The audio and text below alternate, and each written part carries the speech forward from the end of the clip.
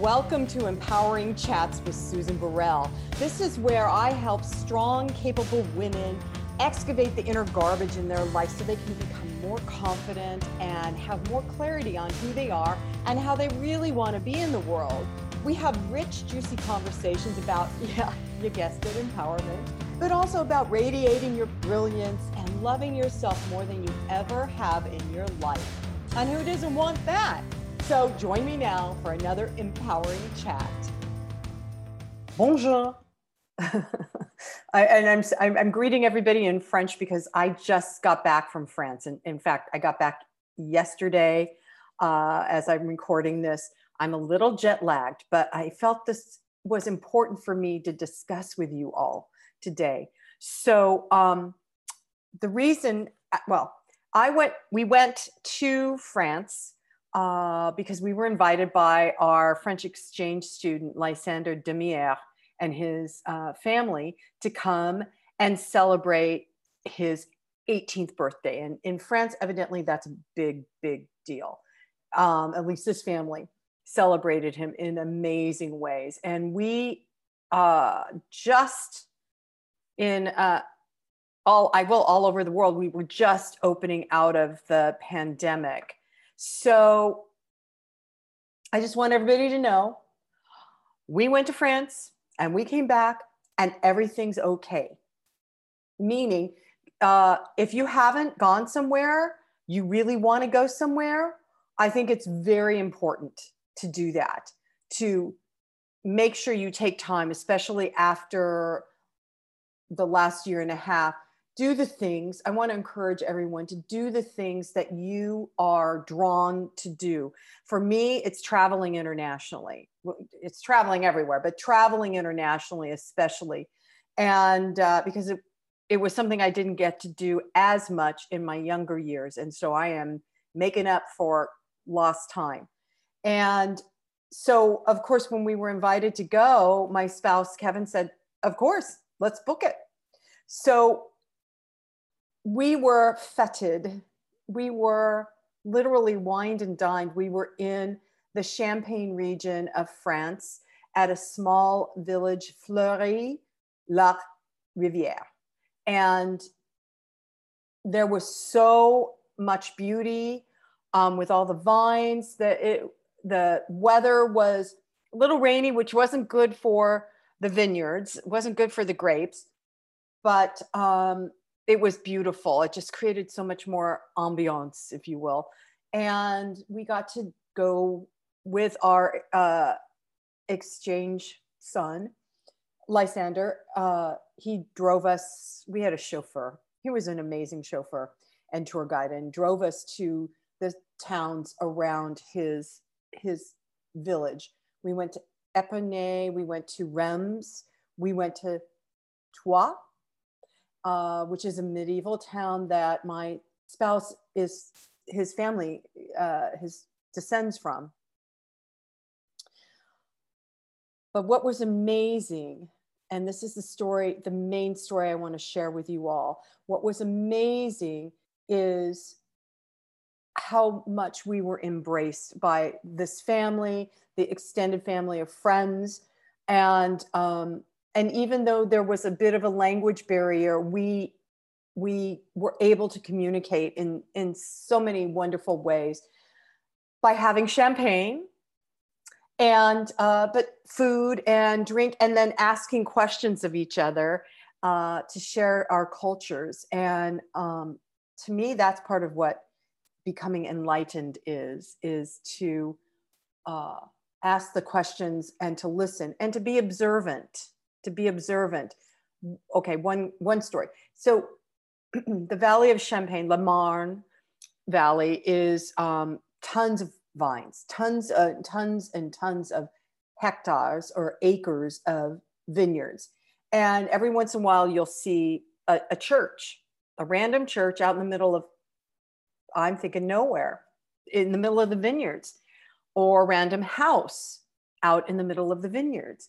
And so we asked about that, and they said, well, that is the last remaining building of the small village that was there before it was bombed in World War I. And so this country that had two world wars, well, and other wars on within their country, where there was loss of life, loss of housing, loss of food, just then put more vines in, created more life. And just, they just strike me as so tenacious and persevering. And well, this particular family was their great grandfathers. There were three of them that were friends from this small village that were involved in World War II and came back. And so the families are very, very tight. And the reason, but they don't hold animosity toward the Germans, because as it was explained to us, it wasn't necessarily the particular German men hating the French. It was, they were soldiers and they were doing what they were told to do, just like the French were doing what they were told to do, or the Americans. And to be in that region of history so rich, going back to the Roman times actually, was fascinating to me, because I'm a student of history, especially American and European history.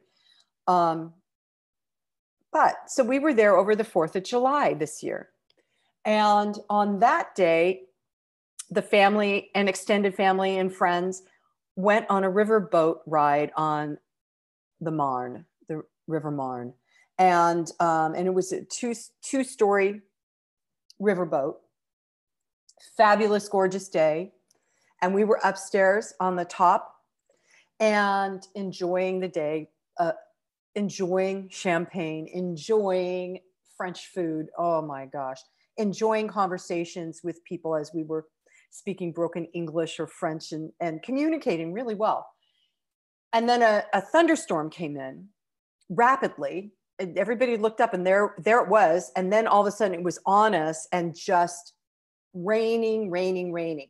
And so those of us that were upstairs, we got under this canopy. So there was about 20 of us under this canopy trying to stay dry.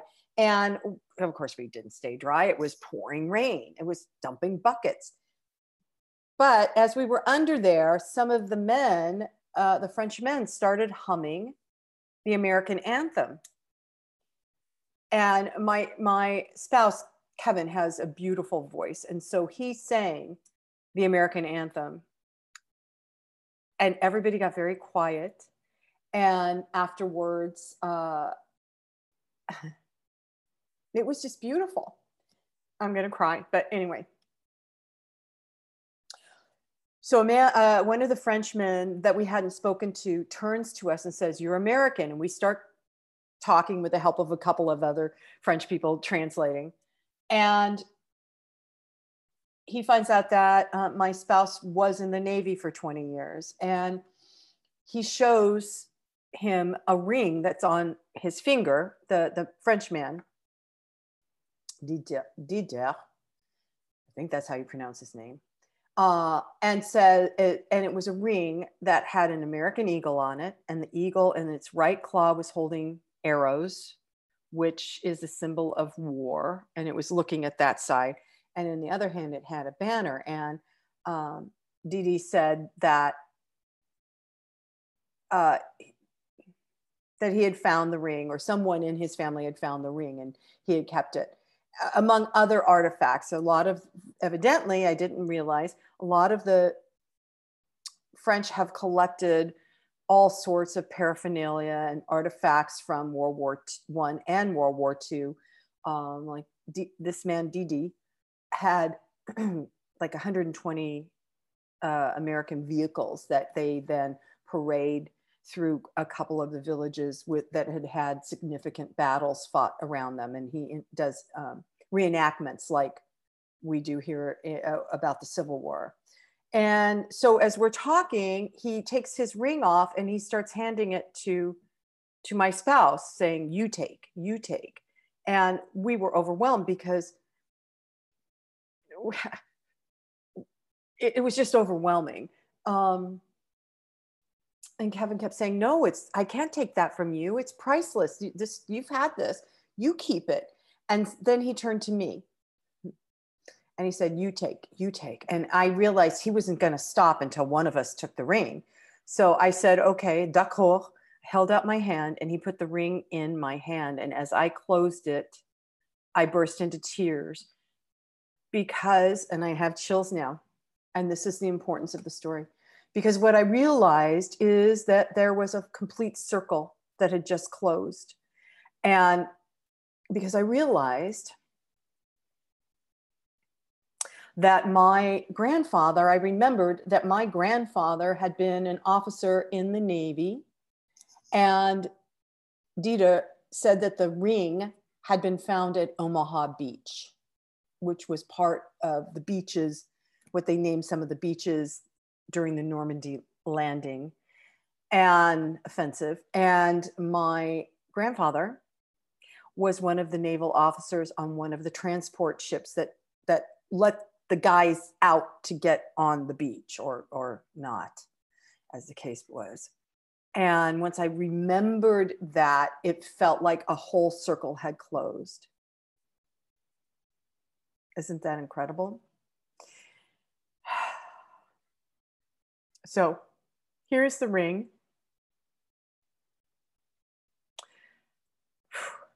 And for me, it represents family history, ancestral history. And for this sweet, generous, gruff man to gift this to me, I feel like I have accepted a piece of my history back. Isn't that incredible? So I felt it important to share this story to inspire you to become enlightened by learning about other cultures. Not just your culture, but other cultures, because we are people of the world now. And having gone through this pandemic globally, I think it's important to begin to go, reach out, travel, however you want to do this, to other places that you've never been, and being open-hearted, like I talk about all the time, and open-minded to observe, to learn, to listen, to witness a different culture. Because that's how we become global citizens, in traveling and respecting each other. And this includes going to different states in the United States, because each state does have its own kind of culture, just like every region of France has its own different culture, slightly. So yeah, that's my personal story I wanted to share with all of you. And before I close, I want to read this quote. It's from L.R. Knost, Knost. I don't know who that person is, but the quote kind of fits. Go figure. Life is amazing, and then it's awful, and then it's amazing again. And in between the amazing and awful, it's ordinary and mundane and routine. Breathe in the amazing, hold on through the awful, and relax and exhale during the ordinary. That's just living, heartbreaking, soul healing, amazing, awful, ordinary life. And it's breathtakingly beautiful. And that was my experience traveling right after the pandemic.